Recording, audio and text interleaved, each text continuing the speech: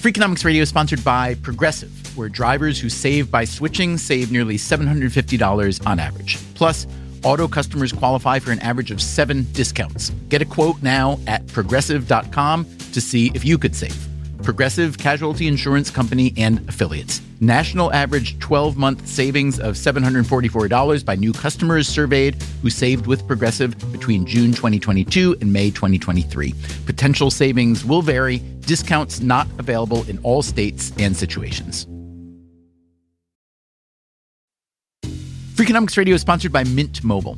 The best part of spring cleaning is the post-clean clarity you get. It's kind of like when you find out you've been paying a fortune for wireless when Mint Mobile has phone plans for $15 a month when you purchase a 3-month plan. All plans come with high-speed data and unlimited talk and text delivered on the nation's largest 5G network.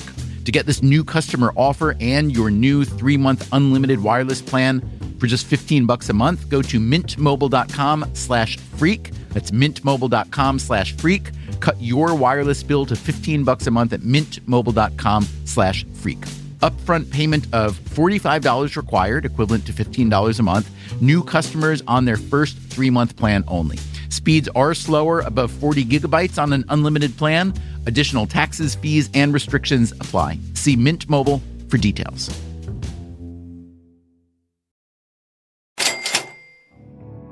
No need for a long preamble today. We all know what's going on with COVID-19.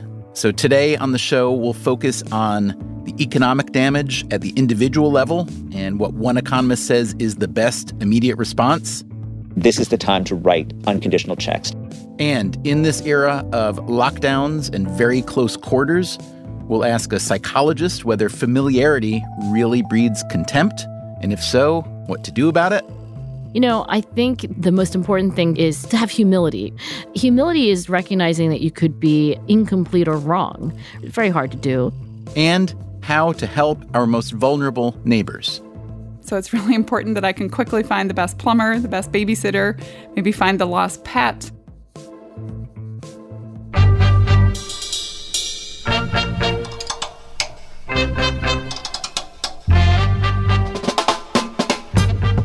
From Stitcher and Dubner Productions, this is Freakonomics Radio, the podcast that explores the hidden side of everything. Here's your host, Stephen Dubner.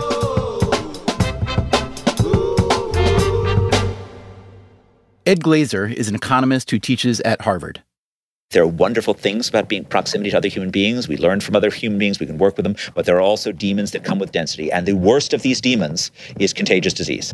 Glaeser studies a lot of economic issues, but he's got one particular obsession. My whole life's work has been trying to understand cities and how they work and how they sometimes fail to work. In 2011, he published a book called Triumph of the City, How Our Greatest Invention, he calls the city, how our greatest invention makes us richer, smarter, greener, healthier, and happier. But in the age of COVID-19, cities also have the capacity to make us sicker. As of the time that we're talking, New York is responsible for almost a third of the total cases in America. So it certainly seems as if density is continuing to do its worst. If you look back historically, these things have been rocking cities for millennia, right? We think about the plague of Athens, 430 BC.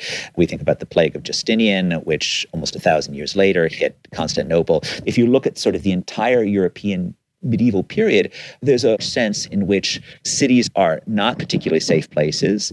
As late as the time of Shakespeare's London, you've got a 6-year life expectancy loss by living in London relative to the rest of England. That was, by the way, still true in New York City in 1900. And what's going on in cities to create this danger?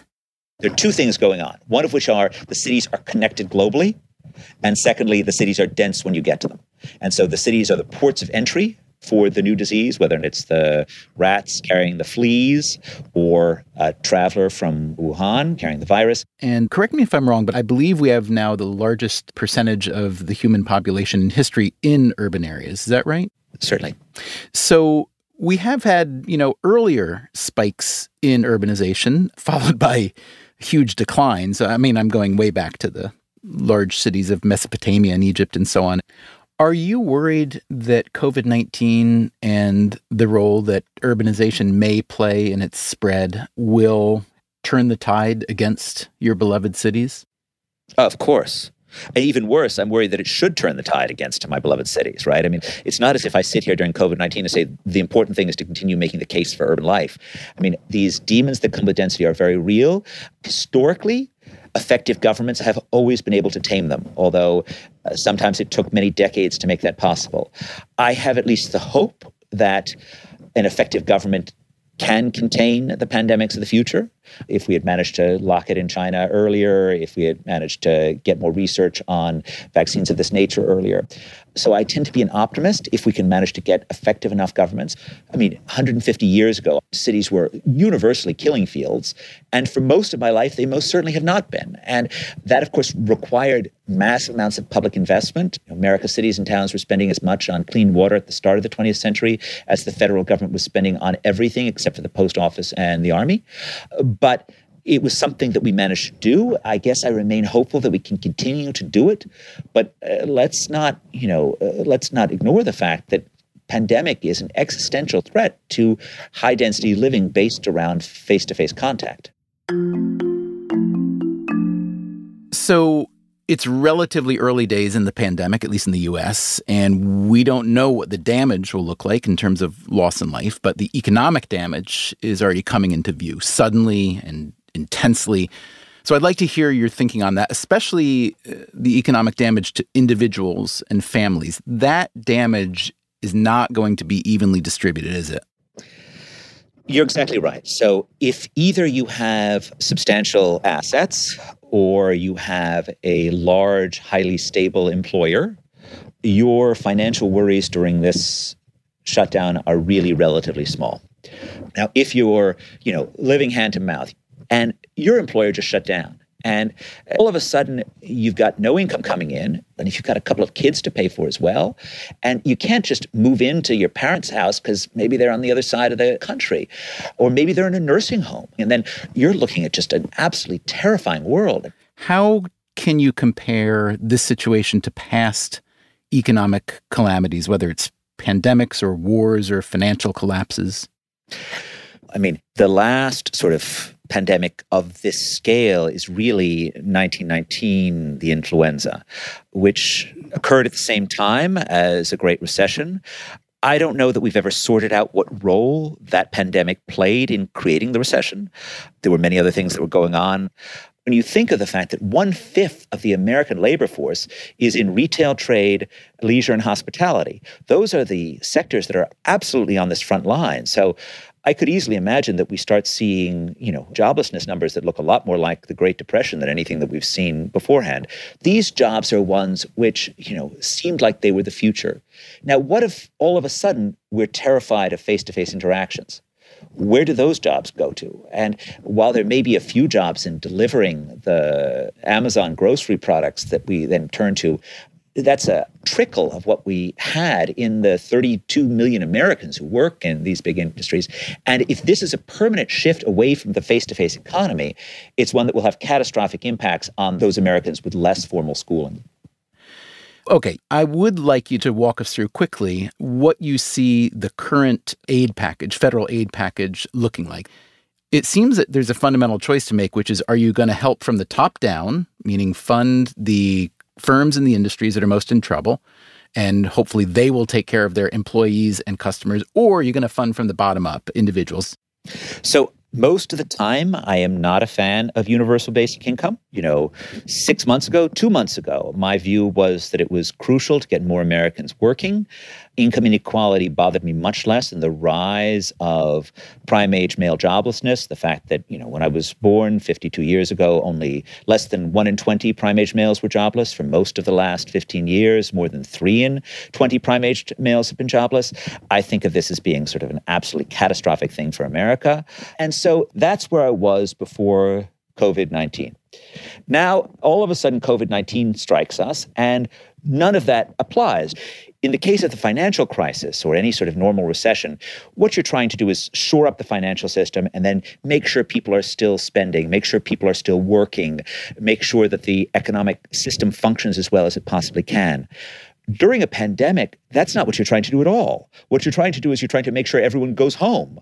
We don't care if nobody's working. We want those people to be, at home. And so this is the time to write people checks. And you're not writing people checks the way that you would be during a standard recession with the idea that this is going to gin up some stimulus and make sure the dollars flow through the system. That's not why you're doing it. You're just insuring them.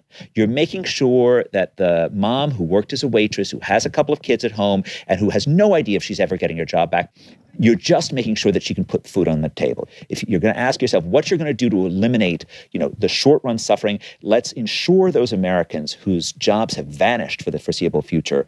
And this is the time to write unconditional checks. Now, there's a question as to why make it unconditional. I think my preferred model is one in which everyone gets the checks, but let's say you come around to next year's tax season. If you're earning more than $200,000 and you spent that check, you're going to pay 100% tax on that check. If you're earning between 1 and 200K, you're going to spend 50%. But if your earnings are less than 100K, then the money's free and clear. And why would you do it that way instead of withholding checks now from anyone earning 200K or more? I just don't want anyone to think about it. I just want the money to get out. Just get it out right now. Let's sort it out when we aren't all terrified of a pandemic. Let's sort it out later. One thing that is clear is that just the experience between rich and poor during this pandemic seems to me even more unequal than the usual experience gap between rich and poor. So I think in some sense, this is just an order of magnitude more terrifying at the low end of the income distribution than at the high end of the income distribution. I believe very strongly in relief right now, policies that stop economic Armageddon from spiraling out of control. So having some sort of a moratorium on foreclosures is perfectly sensible. Doing a few things that would slow down any sort of bankruptcy proceedings for any particular companies is probably the right thing. Let's talk about Italy for a minute. Let's start with the history of the quarantine. So as far as I know, this is a Venetian response to the Black Death. They're forcing boats or people, in some cases, to stay for 40 days, hence 40. And it's an attempt to sort of stop the disease from entering into the area. And so you really do need a state that is strong enough to actually enforce these types of quarantines for them to be effective. And I think that's one of the things when you look at, let's say, the modern Italian experience versus the modern Chinese experience, that the Chinese government is just much more effective at imposing a lockdown or a quarantine than its modern Italian equivalents would be. Other than the virtues of a more authoritarian government to dictate a quarantine, other than that, why do you think the Italian situation has gotten so much worse than really anywhere at this moment? I was struck by the number of people who were cheating in some ways. They weren't, cheating is maybe too strong, but they were still shaking hands, they weren't doing proper masks, they weren't following the quarantines. There's a sense in which, many Italians are skeptical about orders given by their government. There's not necessarily a strong cultural norm of following them, perhaps for good reason, but certainly that makes things harder. And whereas in many cases it's right to, ignore nonsensical orders from the government, during a pandemic, having a government that you trust is really valuable. So with COVID-19, there's potentially a critical shortage of hospital beds and equipment. Now, in the U.S. at least, governments are typically not very involved in healthcare facilities the way they are in schools and police and fire departments and transportation and so on. And I'm curious whether you think that may be a shortcoming, a blessing, and whether this pandemic may change the way we think about the relationship between government and hospitals. So it's interesting. Historically, the line was often quite blurry, as it was with universities, right? And they have certainly evolved to be a clear distinction between public and private, where the public hospitals, they have to take the poorer patients, they have to take emergency rooms, and whereas the non-for-profit private hospitals have evolved, in one economist's words, into something more like doctors' cooperatives. So I think there's a lot to like about that system, but of course there are larger issues as well. And no individual hospital is set up to deal with the catastrophic risk of a pandemic. But I think there's a good case to be made that whoever we decide is going to be the U.S.'s chief pandemic officer going forward, and I think there's a reasonable view for having a pandemic czar in the country after this, such a person would want to think about how it is that you're going to actually deliver a lot more capacity to hospitals, because I think it's very unlikely that any individual hospital is going to do it, because you're trying to deal with 50 different things every day that are painful, excruciating, but you are not set up to think about how am I going to deal with if all of a sudden a once-in-a-generation pandemic shows up. If we were to compare military preparedness and the dollars connected to that with pandemic preparedness and the dollars connected with that, My guess is that it would be an incalculably large spread. Now that we've actually got a pandemic that threatens to really attack the root of modern economic and civil society, does this seem like terribly short-sighted planning, or does this seem like, well, the world throws things at you and you have to adjust, and adjust we shall now? I mean, I certainly agree with the spirit of your question. I mean, I think there were enough warning signs. SARS 17 years ago, swine flu 2009, MERS 8 years ago, Ebola over the years. There were more than enough warning signs that something like this was a real possibility. And if we had had any ability to look forward to this, we should have been spending radically more money than we're spending. So the comparison to military spending is apt, but it also makes sense to compare our spending on pandemic preparedness with our spending on routine medical expenditures, with our spending on Medicare. We as a nation do not underspend on healthcare. We spend an enormous amount of money on healthcare. But what we spend on are the sort of routine medical business of the country. We're set up to do that. We're not set up to spend money for the risk that hasn't happened, for the pandemic that hasn't shown up. And I think that's the crucial thing going forward, is that we need to recognize that this thing has the capacity to do trillions and trillions of dollars of damage. And so it's worthwhile spending at least billions and billions of dollars to actually protect ourselves, to mitigate future risks. With all the changes that are happening right now in response to COVID-19, a lot more remote working, a lot more remote education, a lot of people considering if all the things that they've done on a daily basis, kind of as habit, are really so valuable. I can imagine all kinds of, shifting of supply and demand in real estate, among other things, if more people are working from home and so on. So I'm just curious if you look down the line at any possible silver linings that you see. So it depends a little about whether or not you think that currently we're all making a bunch of mistakes about interacting with each other or traveling. And if you think that we're making a lot of mistakes, then we might realize that those things are mistakes. I think for some of us, maybe it will teach us to prune some of the unnecessary trips in our lives. That's good. I think there is a sense in which if I think that there's a single political dividend, this certainly reminds us that having a really functional public sector is really valuable. That, in fact, you don't actually just want a government that's about, taking from one group and giving to the other. There are actually real jobs for government, like preventing pandemics. And, you really want a government that's actually capable of doing that. And to the extent to which voters in this election, and I'm not saying where that should lead them and who they vote for, but the extent to which voters realize that actually it's really not about which person you think is being on your team, but it's really about who's going to do the most capable job of producing a government that can actually protect all of America, that would be a really salutary outcome. So many of the recent viral outbreaks and pandemics, maybe all of them, have originated in non-human species, non-human animals. And there's a pretty strong argument that without the environmental destruction that's a product of capitalism, that this would be happening much less, if at all. That that's what's driving these animal-borne diseases and pandemics. So I'm curious, you are, at least according to my reading, a pretty strong, I don't know about dyed-in-the-wool, but strong free marketer. How do you get the bounty of the free market without the destructive capacity of the environmental destruction? So how do you think about that balance?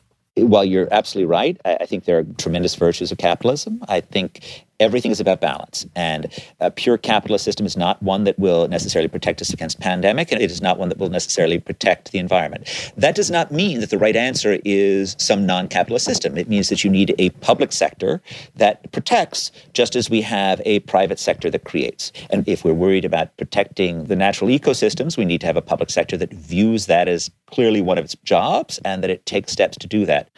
On the show last week, we discussed that NASA imagery showed that air pollution in China fell so much during their COVID-19 lockdown that many, many more lives will be saved from cleaner air than will be lost, directly at least, from COVID-19. So how do you think about trade-offs like that? What does that suggest for policy going forward? Well, if we think that there are that many lives that'll be saved by reductions in Chinese air pollution, then we are at a very bad place in terms of the policy ex ante. I was in India in December, and I was amazed by the deterioration in air quality in and around Delhi for the last 3 or 4 years. Again, it's important that we recognize that horrendous air quality that firms pollute is not fundamentally an indictment of the capitalist system. It's an indictment of a government that doesn't protect people from the excesses of the capitalist system.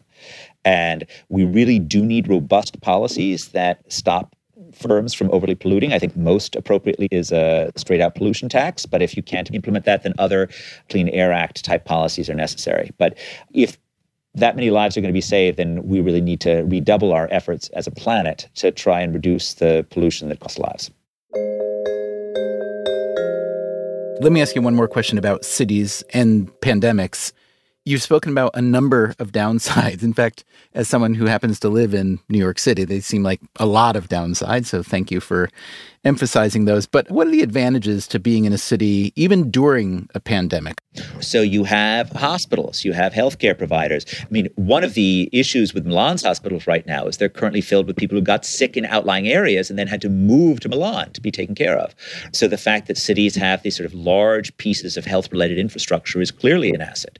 The fact that there are lots of smaller providers, so nimble healthcare clinics that can take care of things quickly, providers for food or other forms of services. So right now, suburban life looks relatively good relative to high-density urban living during the height of the pandemic. What if we now see a storm on top of it?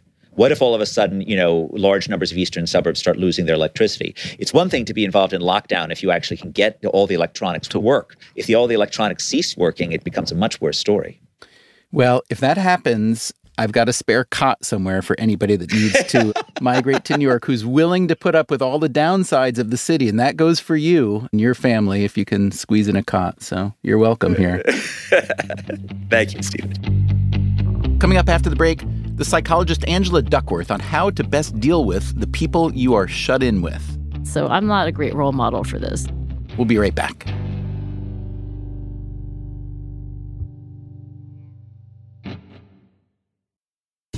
Freakonomics Radio is sponsored by TruGreen. TruGreen takes care of all the hard work it takes to get a great lawn, so you can take care of everything else in your busy schedule. TruGreen is the easiest and most affordable way to get a beautiful lawn. All you have to do is water and mow, and they'll do the rest. Weed control, fertilization, aeration, and more, so you can do literally anything else. With TruGreen, you know you're in good hands because they are the official lawn care treatment provider of the PGA Tour. TruGreen offers a satisfaction guarantee, and they have a verified best price promise, which guarantees you the lowest price with no compromise on quality. You do you. Let TruGreen do your lawn care. Visit TruGreen.com to get the best lawn at the best price with the best people. Guaranteed. That's TruGreen.com.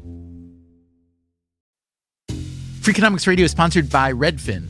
Whether you need to buy or sell a home, or you're just obsessed with looking at homes for sale, Redfin has got you covered. Redfin updates their listings every 2 minutes, and they give you personalized recommendations based on the homes you like, so you can find the home that's just right for you. With the top-rated Redfin app, you can favorite homes, share listings with others, and schedule tours even the same day with a local Redfin agent. And if you're looking to sell, Redfin agents get you the best price possible for your home. With a listing fee as low as 1%, Redfin's fees are half of what others often charge. In fact, last year, Redfin saved home sellers $127 million. No matter where you are in your real estate journey, Redfin can help. Download the Redfin app to get started today. Take your business further with the smart and flexible American Express Business Gold Card. It's packed with benefits to help unlock more value from your business purchases. That's the powerful backing of American Express. Learn more at americanexpress.com/businessgoldcard. Freakonomics Radio is sponsored by Cars.com. Have you heard about the Your Garage feature on Cars.com? Here's how it works. You add your car to your garage to track its market value and cash in when the time is right to sell. Track both your car's historical and projected value. When it's time to sell, easily secure an instant offer from a local dealership or sell it yourself on Cars.com. Start tracking your car's value with your garage on Cars.com.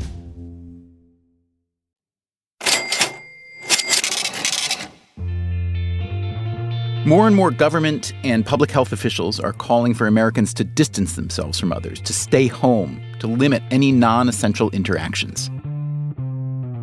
This means a lot of us will be spending more time at home with families, partners, roommates, often in close quarters. What will be the long-term results of all this indoor clustering? There are already plenty of theories. A baby boom 9 months hence, a massive decrease in workplace sexual harassment since so many workplaces are closing, perhaps an increase in domestic violence. Angela Duckworth is a psychology professor and researcher at the University of Pennsylvania.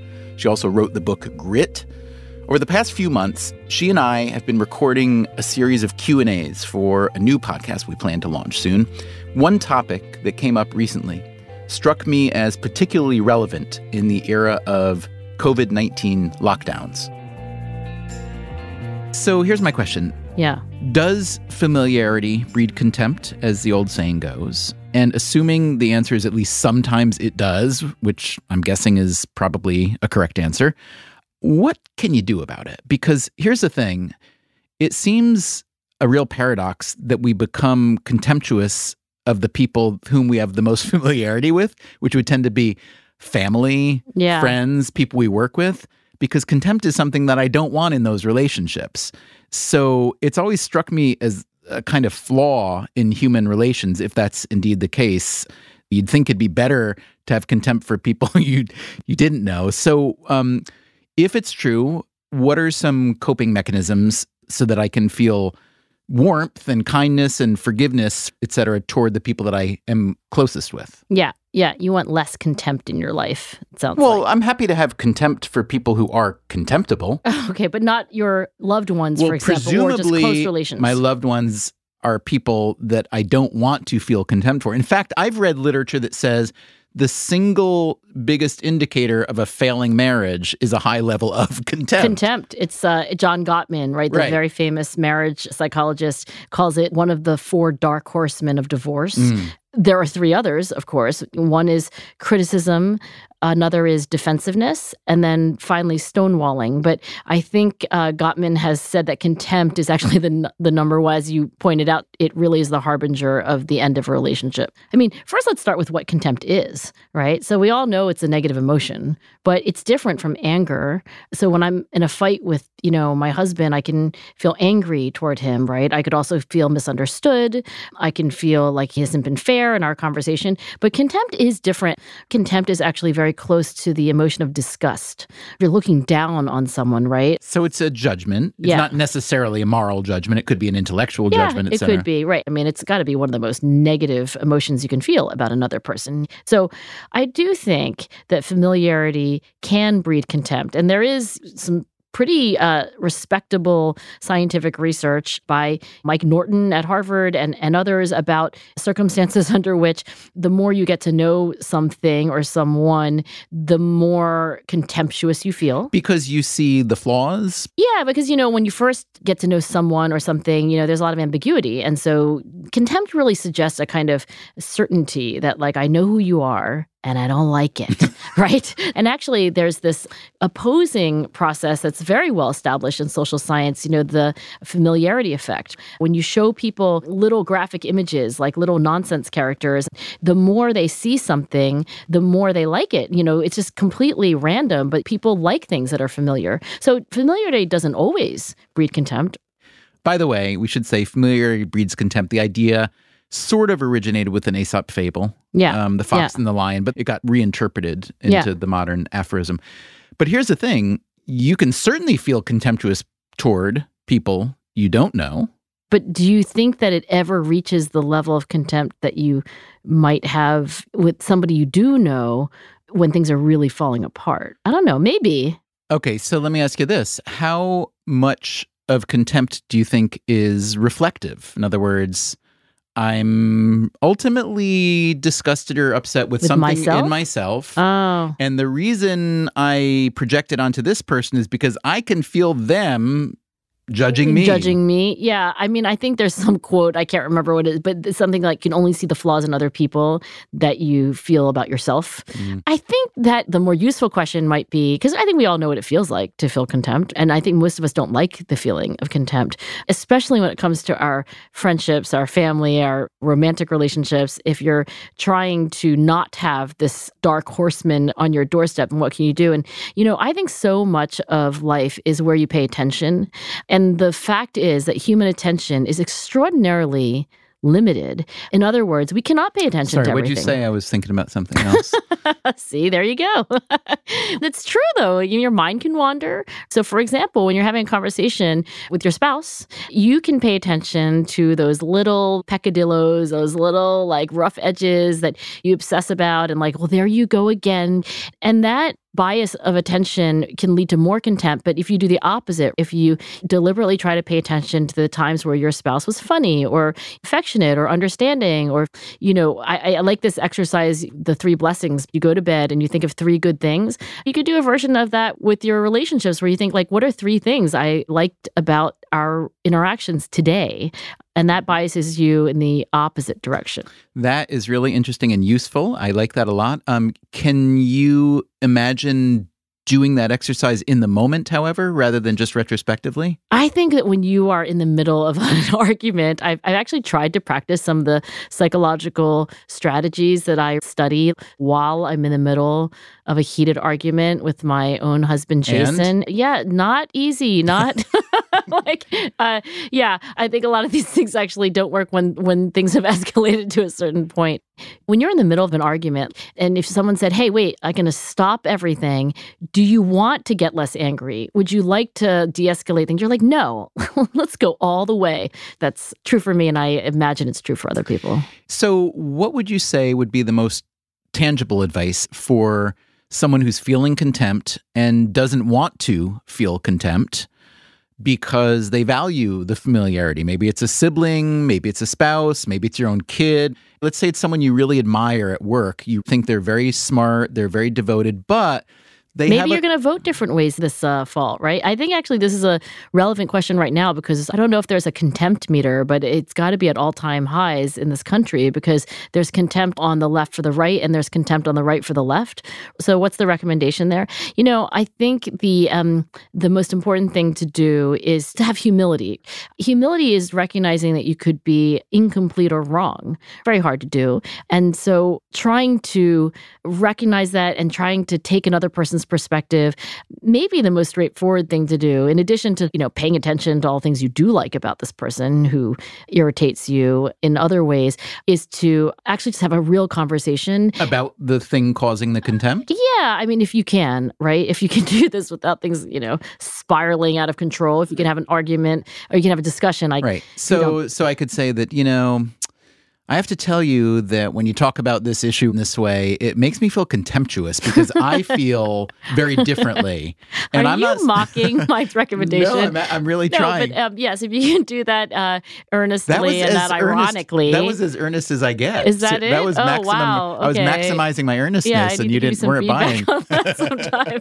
But look, I'm not very good at this. I actually had lunch with somebody recently. Of whom you were deeply contemptuous? Well, we were friends. And I use the past tense because, talk got to politics and I left in the middle of the meal and I haven't spoken to them since. So I'm not a great role model for this. Did you really walk out during the meal? I did. I'm not sure I'm proud of that. Did you storm out? I paid the bill first. Oh. Does that help? I paid the bill. Well, it's not about the money, but it's about you consciously and deliberately. Well, it was obvious that you left. I said out loud, I can't. I can't sit here with you. I can't I think maybe we're not supposed to. Yeah, I don't think we're going to be friends anymore. It's funny because that I know that can I just say it's not admirable? I'm not proud of it. Is it uncommon for you to do that kind of thing? That was the only time actually I can remember in my life that I have walked out. It's just so paradoxical to me, though, that if you think about interpersonal relationships generally, the cliches are we kind of fear the stranger, right? Yeah. We fear the person we don't know. We're contemptuous of the people we know the best. So it seems like the answer is just to have a bunch of casual acquaintances to whom you can't really feel anything terrible. Is that the solution? I don't think so. Here's one idea that I heard. There's some politician who was trying to get two sides of the room to agree, and he very strategically made everybody eat first. So everybody had to have dinner together, and it was very hard to feel the kind of contempt and the distance for when you've really broken bread. So, maybe if we could all go out for a kind of like all-you-can-eat buffet. But you're telling us that you stormed out of the meal right after you'd eaten. That's true. It didn't really work for us. It didn't work for you. Maybe it doesn't work every time. Yeah, I'm an extreme case. You sure you're a psychologist then, huh? Yeah. I should probably make up. I don't know. I'm thinking about it. All right, so let's say you're in a relationship with someone, and rather than being the contempt giver, you're the contempt receiver. You can feel, or maybe they've even told you. You're on the receiving end of contempt. Your partner feels contemptuous toward you. So, A, what do you do? But B, here's what I really want to know. Don't you want to ask the other person, what is it that's causing you to feel this? And can I do something about it? First of all, I want to know if it's a legitimate, is it a misunderstanding? Yeah. And if it's not, then maybe we could talk it out, because one feature of contempt, it strikes me, is that there's a little bit of a veil of secrecy over it. Yeah, it's maybe not out in the open. Right, yeah. Well, I think you just answered your own question. Well done. Because, if you're on the receiving end of contempt, that is surely what you should do, right? Like, why?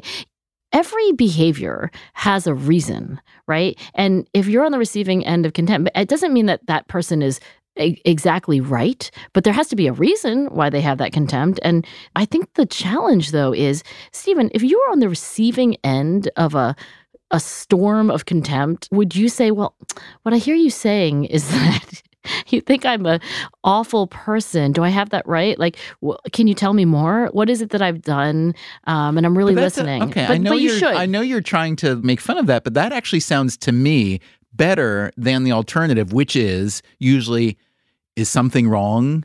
Is something bothering you? Did I do something to offend you? It almost sounds better if we're talking about a radical candor idea to say, I feel as if you feel contemptuous toward me right now. Yeah. And no, I don't mean it to be mocking. I think you're right. Yeah. I think it doesn't feel good to feel contempt toward me. Yeah. And I would really like to know what's causing it and if I can do anything about it. I don't mean to, say this sarcastic. Like, yes, that is the right thing. But you know what? I'm just acknowledging that in the emotional grip of a relationship crisis like that, not many of us are enlightened enough to do that. And that is why I think there is therapy. I think that is why people go to couples counseling, because, they could, in theory, have these conversations on their own, but they need a professional third party to guide them through what they probably know they ought to do.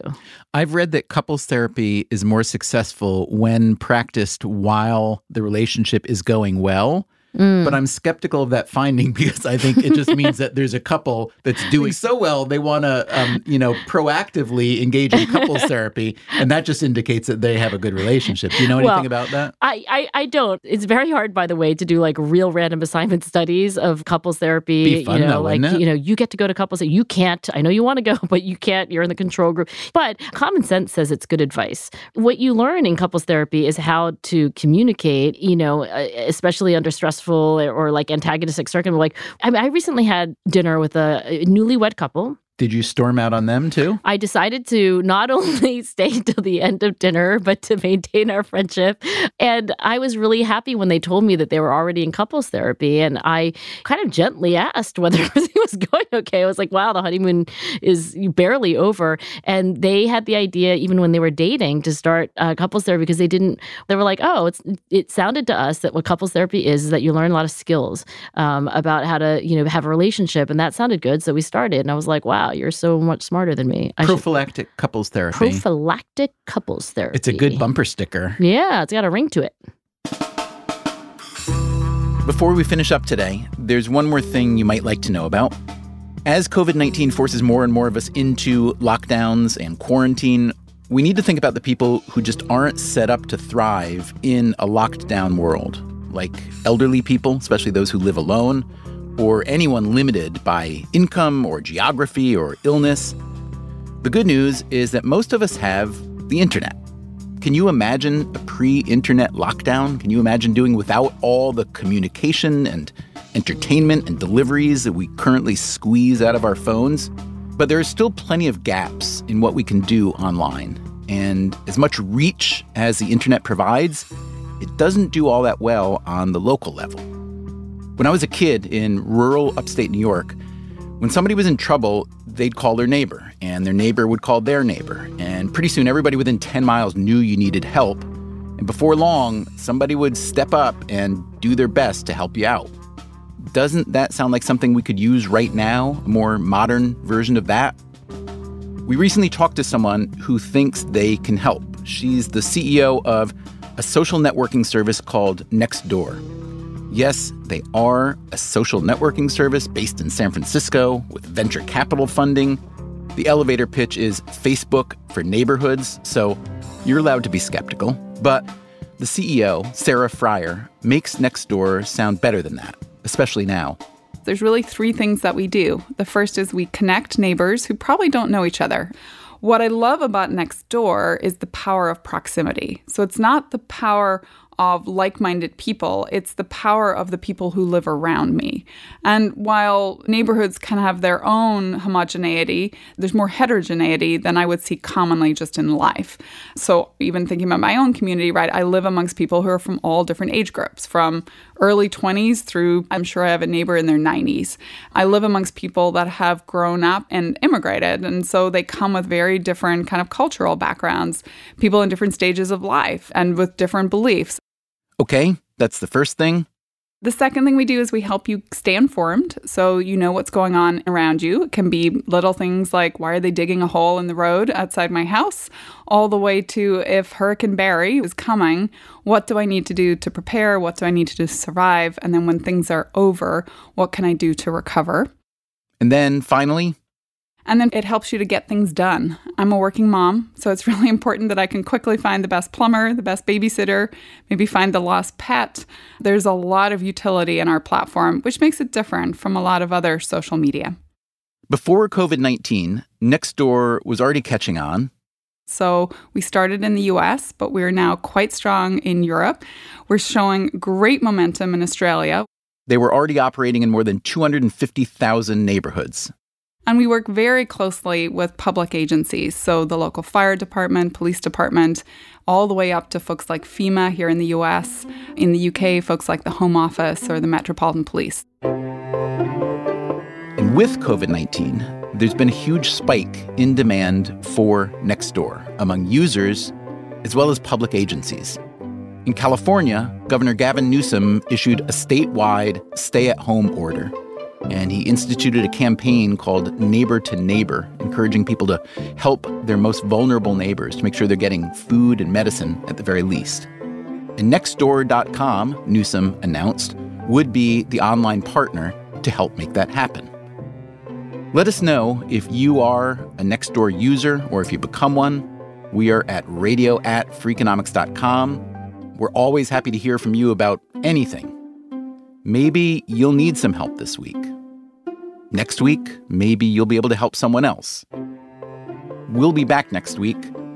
In the meantime, take care of yourself and maybe someone else too. Talk to you later. Freakonomics Radio is produced by Stitcher and Dubner Productions. This episode was produced by Matt Hickey, Rebecca Lee Douglas, and Daphne Chen. Allison Craiglow is our executive producer.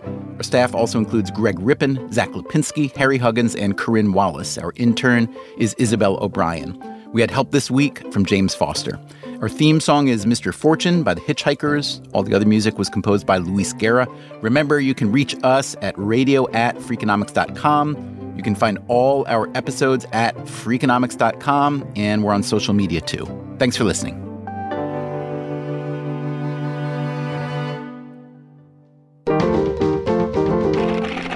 Stitcher.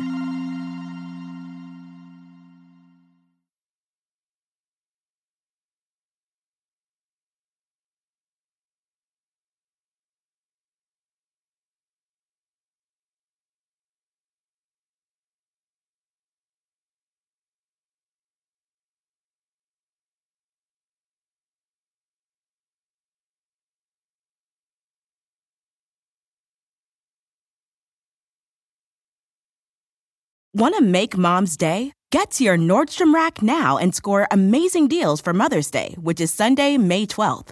Find tons of gifts from only $30 at Nordstrom Rack. Fragrance, jewelry, luxury bags, activewear, beauty, and more. Save on Kate Spade New York, Stuart Weitzman, and Ted Baker London. Great brands, great prices. So shop your Nordstrom Rack store today and treat Mom to the good stuff from just $30. Life is a highway, and on it there will be many chicken sandwiches. But there's only one McCrispy. So go ahead and hit the turn signal if you know about this juicy gem of a detour. Freakonomics Radio is sponsored by Capital One Bank. With no fees or minimums, banking with Capital One is the easiest decision in the history of decisions, even easier than deciding to listen to another episode of your favorite podcast. And with no overdraft fees, is it even a decision? That's banking reimagined. What's in your wallet? Terms apply. See CapitalOne.com/bank. Capital One N.A. member FDIC.